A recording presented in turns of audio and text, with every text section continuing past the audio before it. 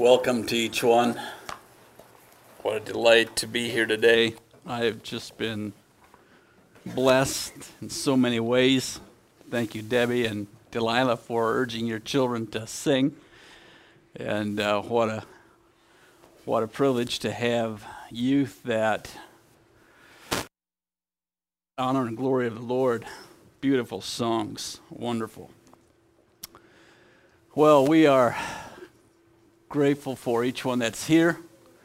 We realize that the message that is the Lord laid on my heart to share this morning may be a little bit of a different type of a message. I've given the title as a question form, what about infertility? And of course, for you who are visiting, this might seem like a little bit of an odd title for a message, but it's based on a series that I'm doing called Strengthening Families. And the last message that I preached was on the whole concept of Jesus' attitude concerning children and what the Western attitude is that we bump into, and the whole Planned Parenthood agenda. And, you know, interestingly enough, I just heard more of that even this past week, some teaching on that, and realizing that it's even probably deeper than what it appears like even on the surface. But really, if you break it down, that whole concept really has its roots in Marxism. That's pretty serious. And so anyhow, I just felt like God was laying it on my heart to share a message, realizing that there are those who have not been able to have children and face the whole concept, the whole experience of infertility. And I just believe that God has something to say to us about that. And so this morning I would just invite you to stand. I'm going to have you read off the PowerPoint. If you stand, we'll read the text that we'll be looking at this morning. And Psalm 139, can you all see that? If you can't, I put it in the New King James Version, so that's why I put it on the PowerPoint so that we could all read it together. Let's start with verse 7. Verse 7 together. Go from your spirit, or where can I flee from your presence? If I ascend into heaven, you are there. If I make my bed in hell, behold, you are there. If I take the wings of the morning and dwell in the uttermost parts of the sea, even there your hand and your right hand shall hold me. If darkness shall fall on me, even the night shall be light about me. Indeed, the darkness shall not fear, but the night shall stay, and the darkness and the light are both to light to you. For you formed my inward part. You covered me in my womb. I will praise you, for I am fearfully and wonderfully made. Marvelous are thy works. My soul knows very well. My frame was not hidden from you.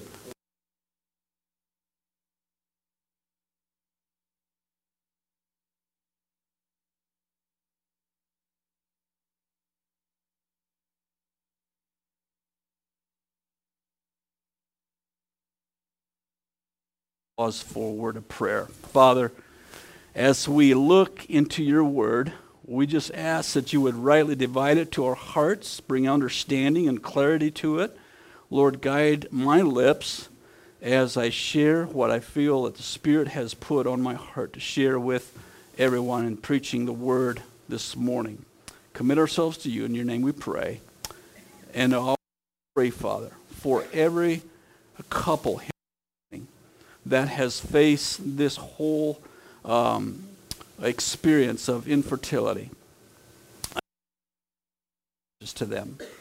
give them hearts of understanding, and may you minister to the pain that is there and the desire to hold a child that they would have of their own. Lord, I would pray that you'd minister grace to them. And may we who have not faced that be able to wrap our hearts and our arms around them and encourage them along the way. Direct us and keep us. In your name we pray. Amen. You may be seated. I told the pastors this morning that it's probably one of the more difficult messages that I've ever prepared. And of course, I'm sure aware, and I certainly am aware, that thus saith the Lord passages of Scripture that really speak to this subject. That Scripture has principles that apply to every situation in life.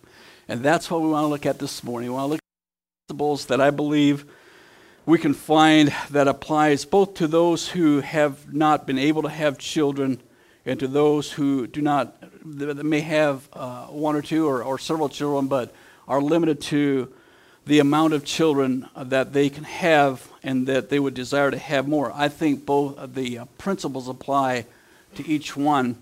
And a lot of the principles even apply to the rest of us.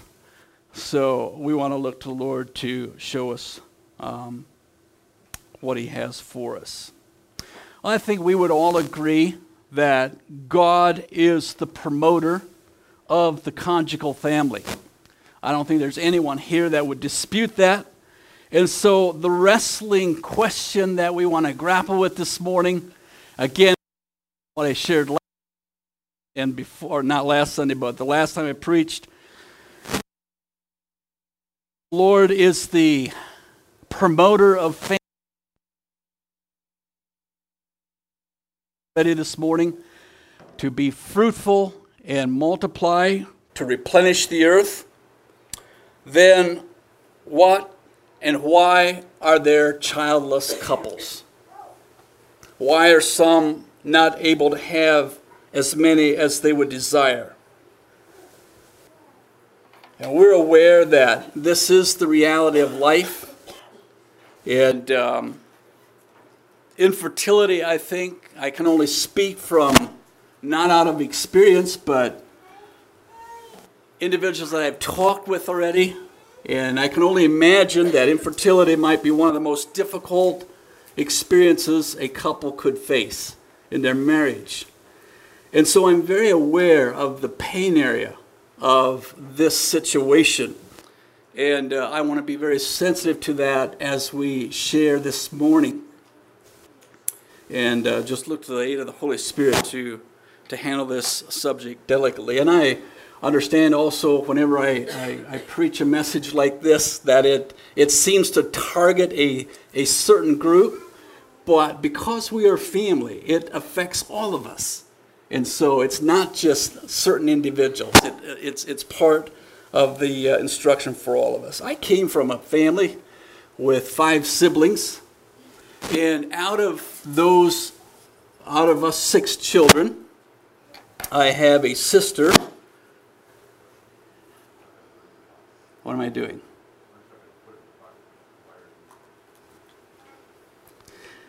Let's see if that'll help. Out of the 6 of us children, I have a sister who is not married, who has expressed her desire to be a wife and a mother, but for whatever reasons, that has not happened. I have another sibling who has not been able to have any biological children, although that was a desire of their hearts.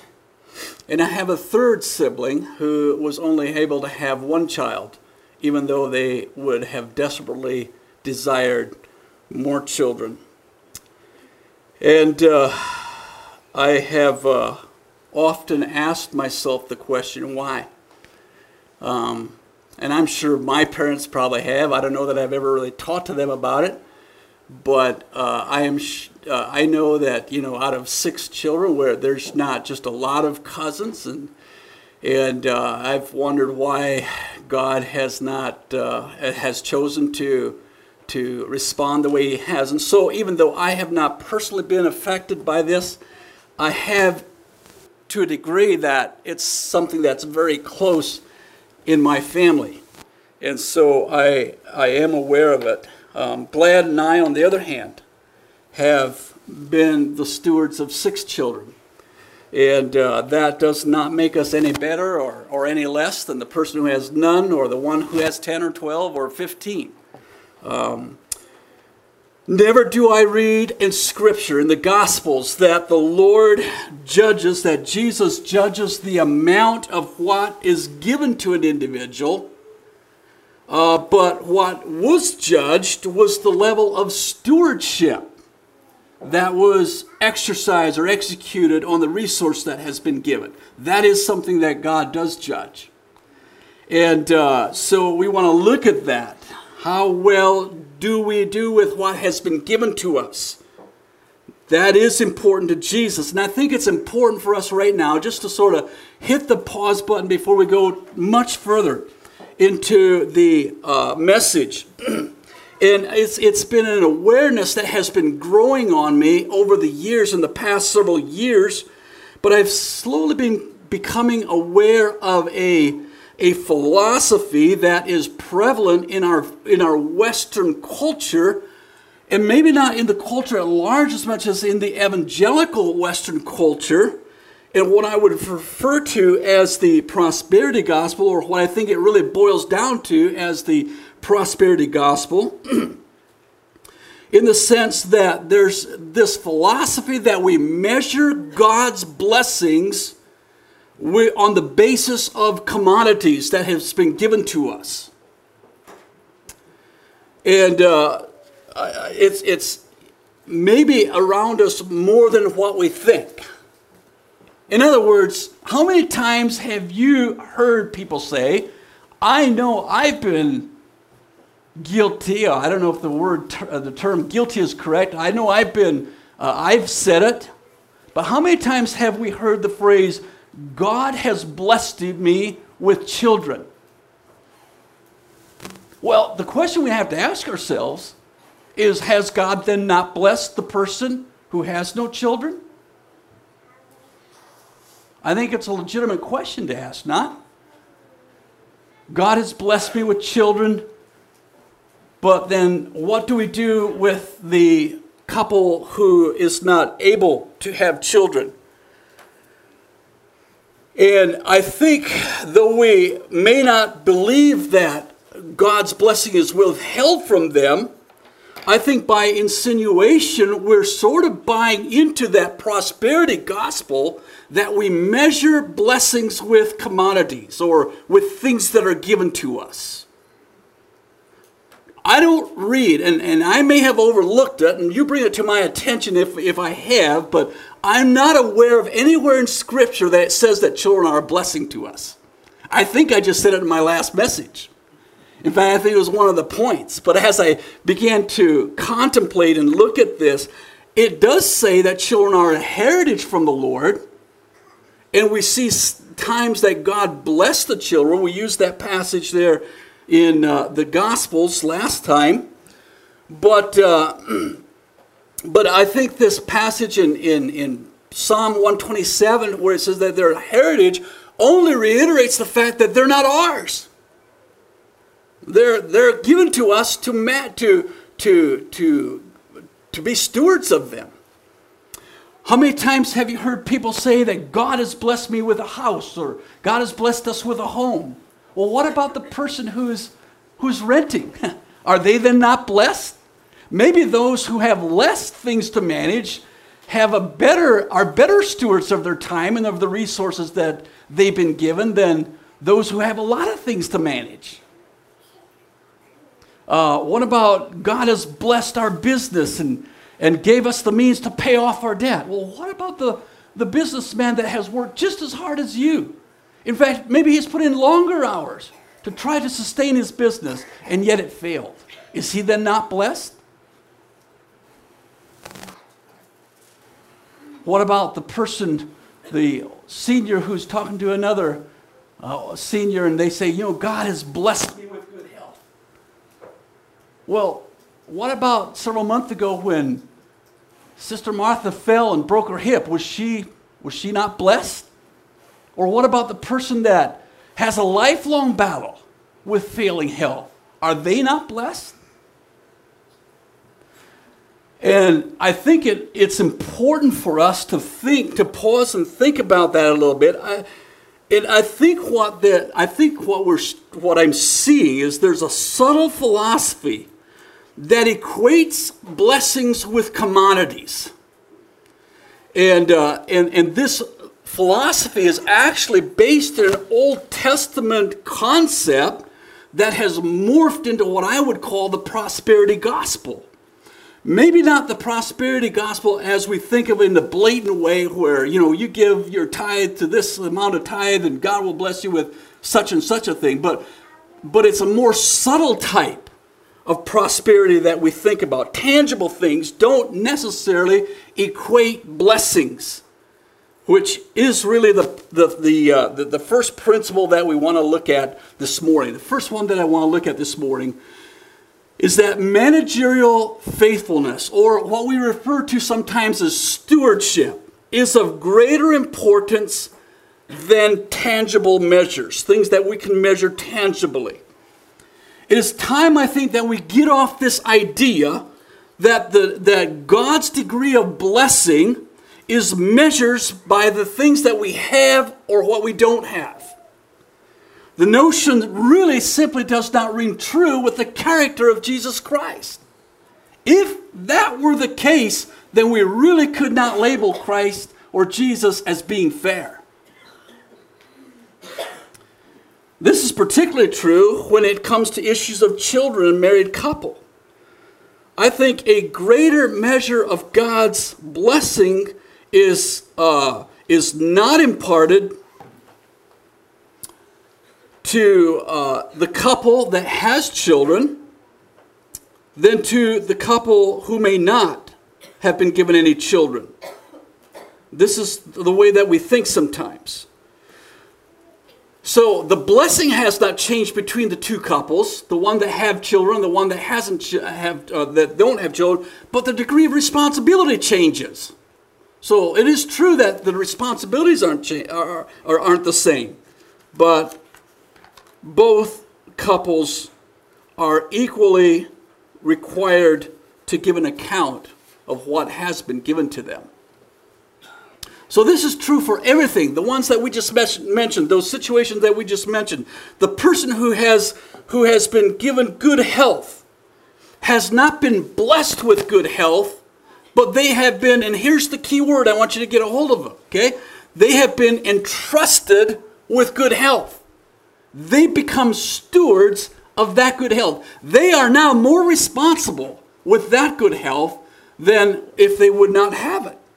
So we become stewards of what has been entrusted to us. The person that has purchased a home has not been blessed with a home. They've been entrusted with the responsibility of managing a home, a house. The businessman has not been blessed with a successful business. He is simply given managerial jurisdiction over that business, and it becomes his prerogative to be able to manage that well, because someday he will give an account to the owner of the business. See, we have to start thinking in terms of what we have and what we don't have. God owns it all. Friends, hear me out. Sometimes the person, like I said before, sometimes the person who has less has actually become better stewards of the resources that God gives to them. And I know this is counterintuitive to our Western way of thinking. It is hard for us to wrap our minds around the fact that what God calls a blessing and what we call a blessing are two different things. I have said it many times. I'm so blessed that we live in a land where we can come together and worship unhindered, and where we don't have to face the enemy, and that we have the freedom of worship. What does Jesus say? Jesus said, "Blessed are you when men shall revile you and persecute you, and shall say all manner of evil against you falsely for my sake. Rejoice and be exceeding glad." That's what the next verse is. Rejoice and be exceeding glad. And Brother Laverne's been teaching us in the Beatitudes on these blessings. You see, blessings, the way I think of blessings is completely different from how God looks at blessing. I think it's a blessing that I don't have to face persecution. Jesus said, "Blessed are you if you face persecution for my sake." And I just admit, I'm here to say this morning, I don't think in those terms. I tend not to think in those terms. Blessed are you if you're a peacemaker, when you're merciful, when you mourn, when you hunger and thirst. That's the person that is blessed. Blessed is the person who does not walk in the counsel of the ungodly, nor stand in the way of sinner, nor sit in the seat of the scornful. But the blessed person is he who delights in his law day and night and meditates in it day and night. That's a person who is blessed. It's so opposite from what we tend to think. You see, these are things that come right from Scripture that talk about what is a true blessing. And each of us qualify for these blessings, whether you have children or whether you don't have children, whether you own a house or whether you don't own a house, whether you struggle with your health or whether you don't struggle, or anything else. Things that we tend to think are blessings maybe are not so much blessings as things that have been entrusted to you. What is a blessing is available to everyone. So the key to making sense in life is not to measure our blessings with what we have or don't have. Rather, to focus on what Christ wants us to be. God allows us to face tough situations in order for us to grow. And it is in those moments when we face those tough situations that we need to anchor ourselves in Christ and allow Him to do the good work in our hearts that He wants to do in our lives. I know it's a longing. It's innate within a couple, particularly a mother or a woman, to mother a child. It's something that God has put, a desire that God has put within you. And so it is a legitimate desire. And I believe it's a God-given desire. However, some things are entirely out of our control to handle and to manage, and this is one of them. And we'll talk about that a little bit later on in the message. When we face this kind of situation, we must anchor ourselves in Jesus Christ and truly understand what generates a blessing. And so the question that I think all of us need to answer is, am I faithful with what God has given to us? Am I a good manager? Am I a good steward of what God has given to us? How well do I manage? And that is our responsibility. That is my responsibility. It is God's responsibility to determine what the resources are that He gives to His creation. And that's the next point in our message, is that the creation is subject to the Creator. We must understand that the creation, and I think we would all agree, that the creature is subject to the Creator. And as a result, the Creator has the right, and I would say, and the ability to determine what should be given to each creature to manage, including children. That is the Creator's responsibility. I've quoted the verse before, and I'll quote it again right here. Psalm 127, verse 3. Children are a heritage from the Lord. An inheritance is simply a gift that is endowed from one person to another. Now, unfortunately, there are many families who have faced a lot of family struggle and issues and many money fights over inheritances. And not only is that kind of greed pathetic, if we pause long enough to think about it, we realize really how foolish it is to fight over an inheritance. I have no right to expect an inheritance from my parents. I have no right to expect that, even if I'm a child of theirs. If they choose to give me something upon their death, that is simply out of the goodness of their heart and their character. It's just something that they give out of their character. But I have no right to expect that inheritance. Gifts should never be expected. Now, we realize that parents often do give their children inheritance. But parents are still not obligated to do so.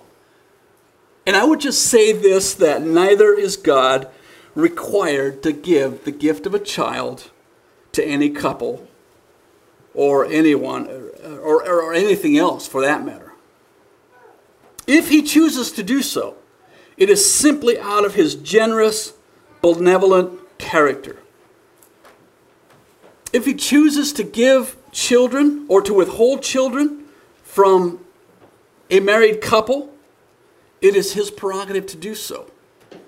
We should not hold an angry fist in the face of God because of that. Because we are the creature and he is the creator. The creator owes his creation nothing. And here's where we oftentimes get mixed up.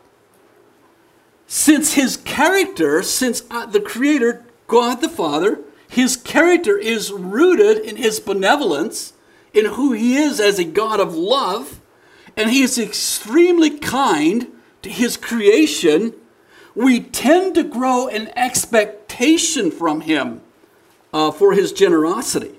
And that's wrong. I understand that he is someone who can be trusted. He doesn't change. And so to that degree, we can expect his generosity, but in our minds, we formulate what that looks like.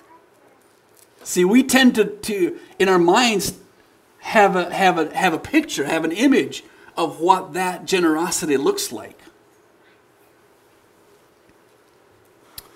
So we need to be very careful. The other thing I would just mention, that we understand that God did give us the instruction to be fruitful, multiply, and replenish the earth. But I would also like to say that instruction came before sin entered into the world. And sin has changed so many dynamics since that time. And sin has tainted the creation. And as a result, we live in those consequences. So I would just like to say here too that pregnancy is not based on random chance, as some would have you believe. The Creator is the source of life, and we must trust him to govern that part of his creation, which brings us up to the third point. And the third point is simply that the Creator governs his creation. If the science behind pregnancy is simply a function of biological probability, as some would have us believe, then the possibility for any couple to birth a child would simply be based or solely be based on random chance.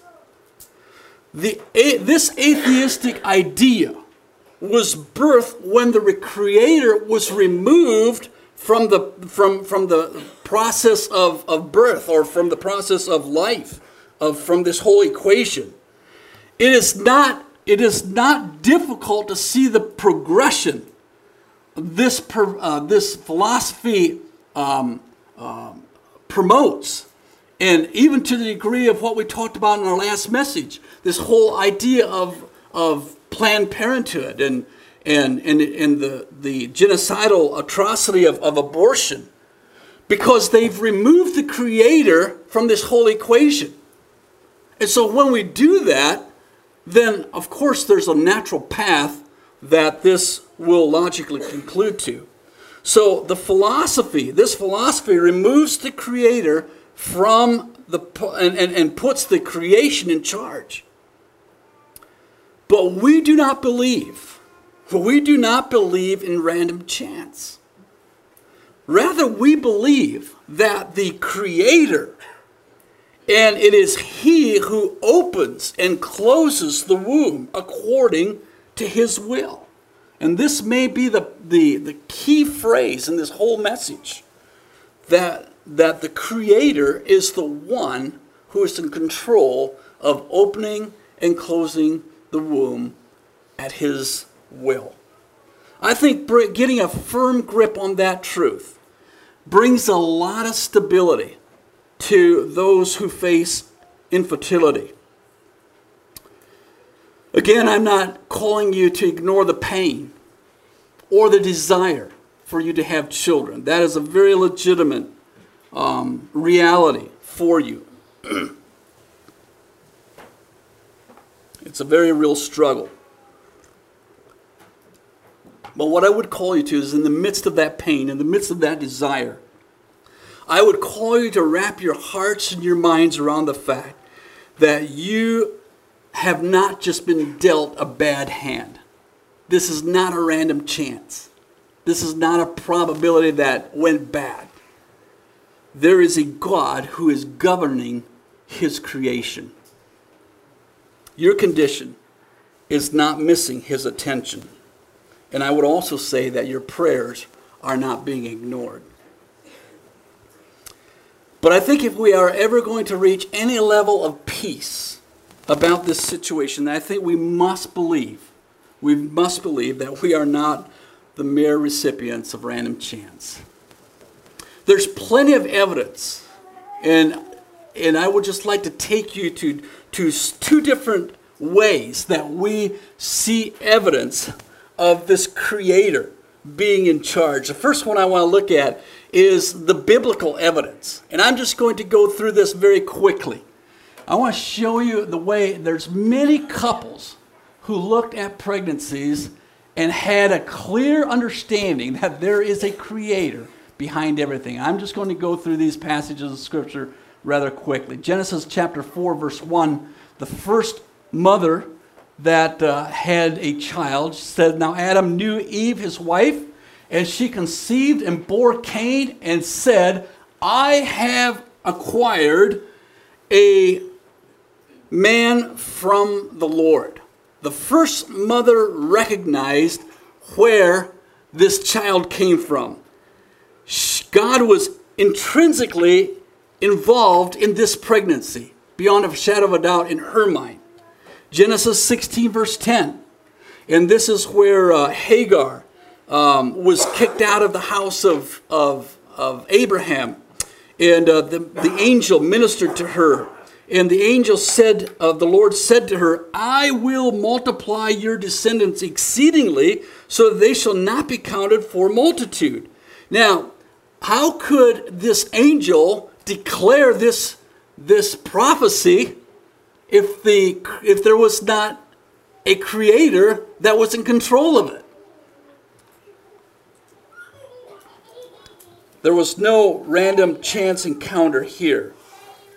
I will multiply. The same thing was spoken to Abraham. Genesis 17, verse 2.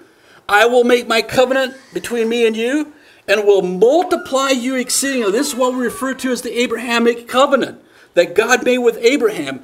The Creator was doing the multiplying. Later on, when Abraham went down to Egypt, and Abimelech had taken Sarai, his wife, it says here that Abraham prayed to God, and God healed Abimelech, his wife, and his female servants, and they bore children, for the Lord had, who had? The Lord had closed up all the wombs of the house of Abimelech because of Sarah, Abraham's wife. This was not a random chance encounter that Abimelech faced and his servants faced. Genesis 21, verse 1 and 2. This was where the Lord had given the promise of a child to Abraham and Sarah. And the Lord visited Sarah. as he had said. And the Lord did for Sarah as he spoken, for Sarah conceived and bore Abraham a son in his old age at the set time. And that means an appointed time or a fixed time of which God had spoken to him. God fertilized the egg at just the right moment. The Creator, and this is the amazing part of it. The Creator is able to weave biology, science, divine appointment, human choices, and work it out at the appointed time.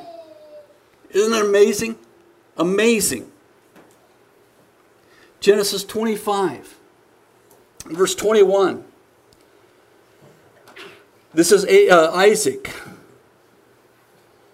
Now Isaac pleaded with the Lord for his wife because she was barren, and the Lord granted his plea, and Rebekah, his wife, conceived. Isaac went right to the source for his dilemma. He realized that life came from the Creator, and that's where he went to, because he knew he was praying to the right source. Genesis 29, verse 11, verse 31 and 34. When the Lord saw that Leah was unloved, he opened her womb, but Rachel was barren.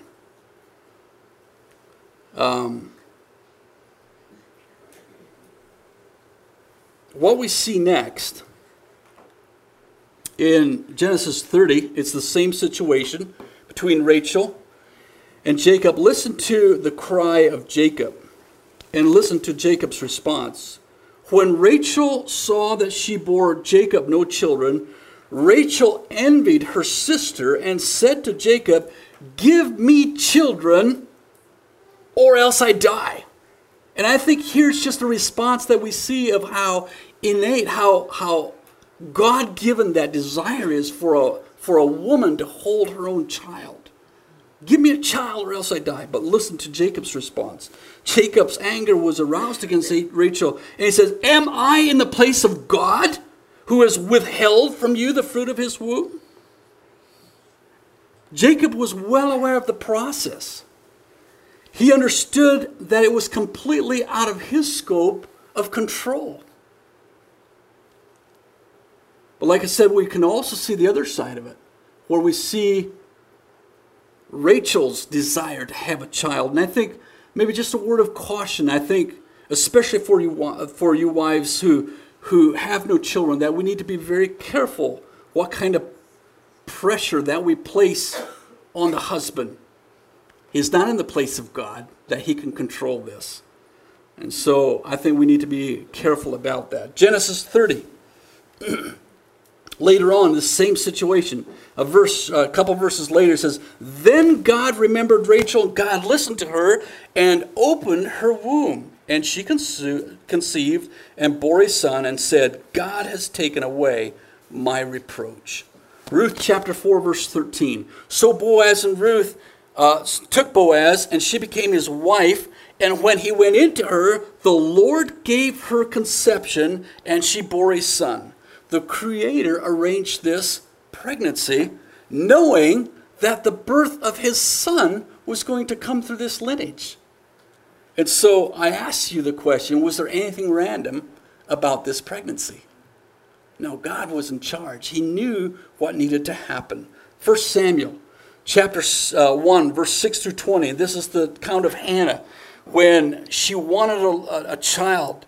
And Elkanah, his wife, would give him a double portion, for he loved Hannah, although the Lord had closed her womb, and her rivals also provoked her severely to make her miserable because the Lord had closed her womb. They realized that it was God who shut the womb. And then later on in that same passage of Scripture, after they had worshiped back at the temple, and returned, they came to their house at Ramah. Elkanah knew Hannah his wife, and the Lord remembered her. So it came to pass in the process of time that Hannah conceived and bore a son.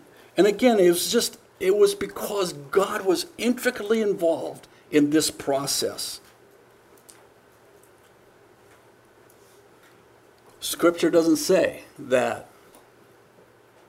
Hannah was barren because she had a tipped uterus. It says that God visited her and she conceived.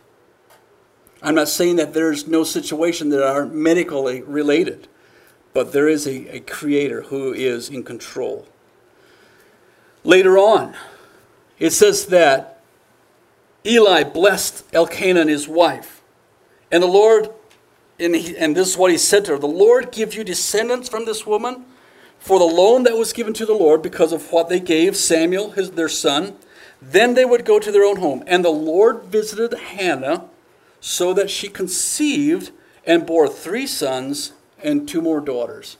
So they had 6 children that God gave them when at first she was completely barren. Psalm 100, verse 1, or verse 3.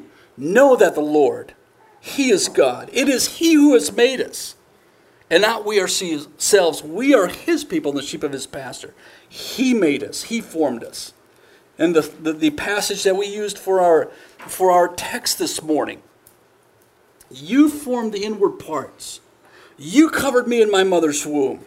I will praise you because I am fearfully and wonderfully made. Marvelous are your works, and that my soul knows very well. My frame was not hidden from you when I was made in secret and skillfully wrought. That phrase there, that skillfully wrought, has the idea of embroidering, variegating in color, fabricating. And so it's like a tapestry that God was makes when he creates a child.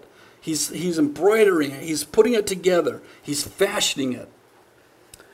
Let's just stand for a change of position. It feels a little warm and stuffy, and I see a lot of nodding of heads. So let's just stand for the last couple passages. Job, chapter 10. Your hands, Job says, your hands have made me and fashioned me. An intricate unity, yet you would destroy me. Remember, I pray, that you have made me like clay, and you will return me into dust again. So Job realized there was a creator who was behind him. Isaiah 44, verse 5. Thus says the Lord who made you and formed you from my mother's womb. And Jeremiah 1, verse 4 through 5, it says, the word of the Lord came to me, saying, before I formed you in the womb. Listen to that. Before I formed you in the womb, I knew you. Isn't that amazing? I knew you. Before you were born, I sanctified you and ordained you to be a prophet of the nations. You may be seated. Well, there's other passages of Scripture, biblical evidences that we could look at. But for the sake of time, I want to move on. And I'd like to go just briefly into some scientific evidence that points to a creator. When I looked at this text, I had never noticed this verse before. Did you all catch that verse when we read it together? Verse 16. Your eyes saw my substance being yet unformed.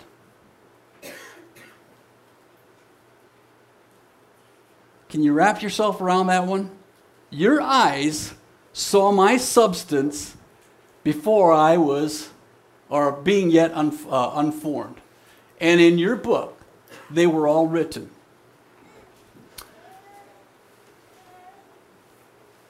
The complexity of God's design in creation points to an inevitable creator.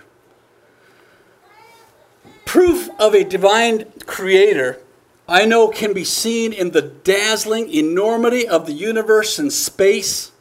And we've had some of that teaching here when we look at the galaxies and the stars and the mind-boggling vastness of God's creation, His design. It cannot happen with a big bang. It's just impossible. But the complexity, the details, the intricacy of His minute details also points to a God who is well, I can't even wrap my mind around the truths of His design. And I certainly don't claim to even come close to understanding all of it. The human reproductive system is one such amazing component. And what I want to share with you this next couple minutes, I want to be very discreet in what I share with you, particularly in a mixed audience. But I'll tell you, if we think about his complex design, it can also just cause us to worship. A girl typically, when she is born, carries between 1 to 2 million ovum at birth. Now this dwindles significantly by the time she is an adult. By the time she's adult, typically they would carry about 300,000 potential babies inside them. Yet only a few, 5, 6, 12 possibly, 15 maybe, a larger families, 18, 20, but very few in comparison to the 300 potential ewes that are born. Out of 300,000, God selected you. Isn't that amazing? Did you catch that verse? What was he talking about? Your eyes saw my substance being yet unformed. He saw which one of the 300,000 would be you. It wasn't random choice. It wasn't a probability. It was God, a creator, who selected you. But it becomes even more staggering as we think about it in more of the details as it wraps around this. The information that each ovum carries is just the size of a pinhead, and yet it contains 60 million molecules. I mean, we can't even, I can't, trillion, thank you. 60 trillion, yeah. Wow, we could wrap our minds around 60 million, couldn't we? 60 trillion, 60 trillion, the size of a pinhead. Each cell has between 3 to 5 million typewritten codes that are inscribed on that cell. Now, these codes contain what we refer to as special DNA, a ladder carrying traits from your mother's ancestry. In other words, your mom's DNA code is written all over that little substance. It's the carrier of genetic information. So written all over that are your mother's traits and her family's traits. Now this is amazing. It really gets mind-boggling from here. It is said that every person has approximately 3 billion character of DNA. Ravi Zacharias, in his book Cry of the Heart, says it this way. He says, every strand of human DNA has enough specific information to cover 600,000 pages of information with 500 words on each page. That's over 300 million. That's just one. And every person has 3 to 5 million within you on your DNA. And even more amazing, there's not one like yours. Not one. No one has the same DNA as you do.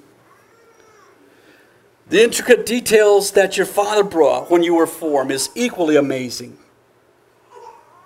Out of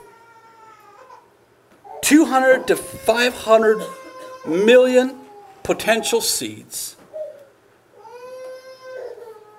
that could have fertilized the ovum, you were selected. Isn't that amazing? That is incredibly amazing.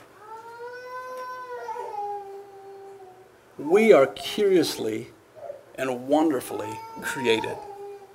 And to me, this brings a lot of comfort to know that when the God who has the ability to design such intricacy And this delicate detail is the one who controls the opening and the closing of the womb. This causes me to worship. This causes me to worship. I would like to close with just giving 5 suggestions to couples or anyone who is facing infertility of some sort. 5 suggestions that I would like to leave with you. First of all, thank God for what He has given you.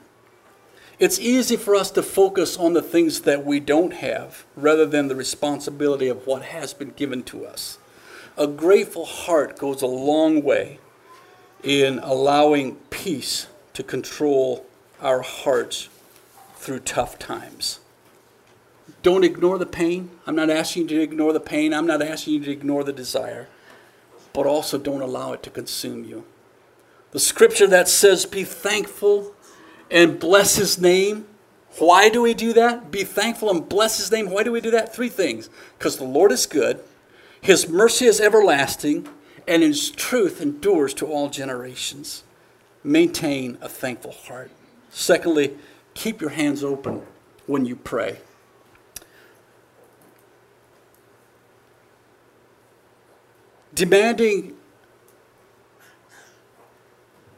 Placing demands in the face of God shrivels the heart and the soul, and it causes me to tend to think that I am the recipient of bad luck. And that goes for anyone, any situation you're facing. It's not just those who are facing infertility, but any tough situation. When we hold a closed fist in the face of God, it tends to cause us to think that we've just been dealt a bad hand.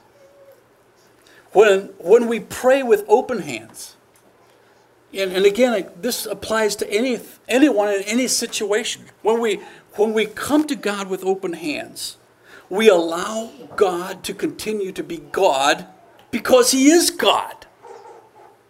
He is God. You see, He's going to be God whether we allow Him to be or not. And so when we open our hands, we're just aligning ourselves with His will. And that brings us peace. Thirdly, be good stewards of what has been given to your care.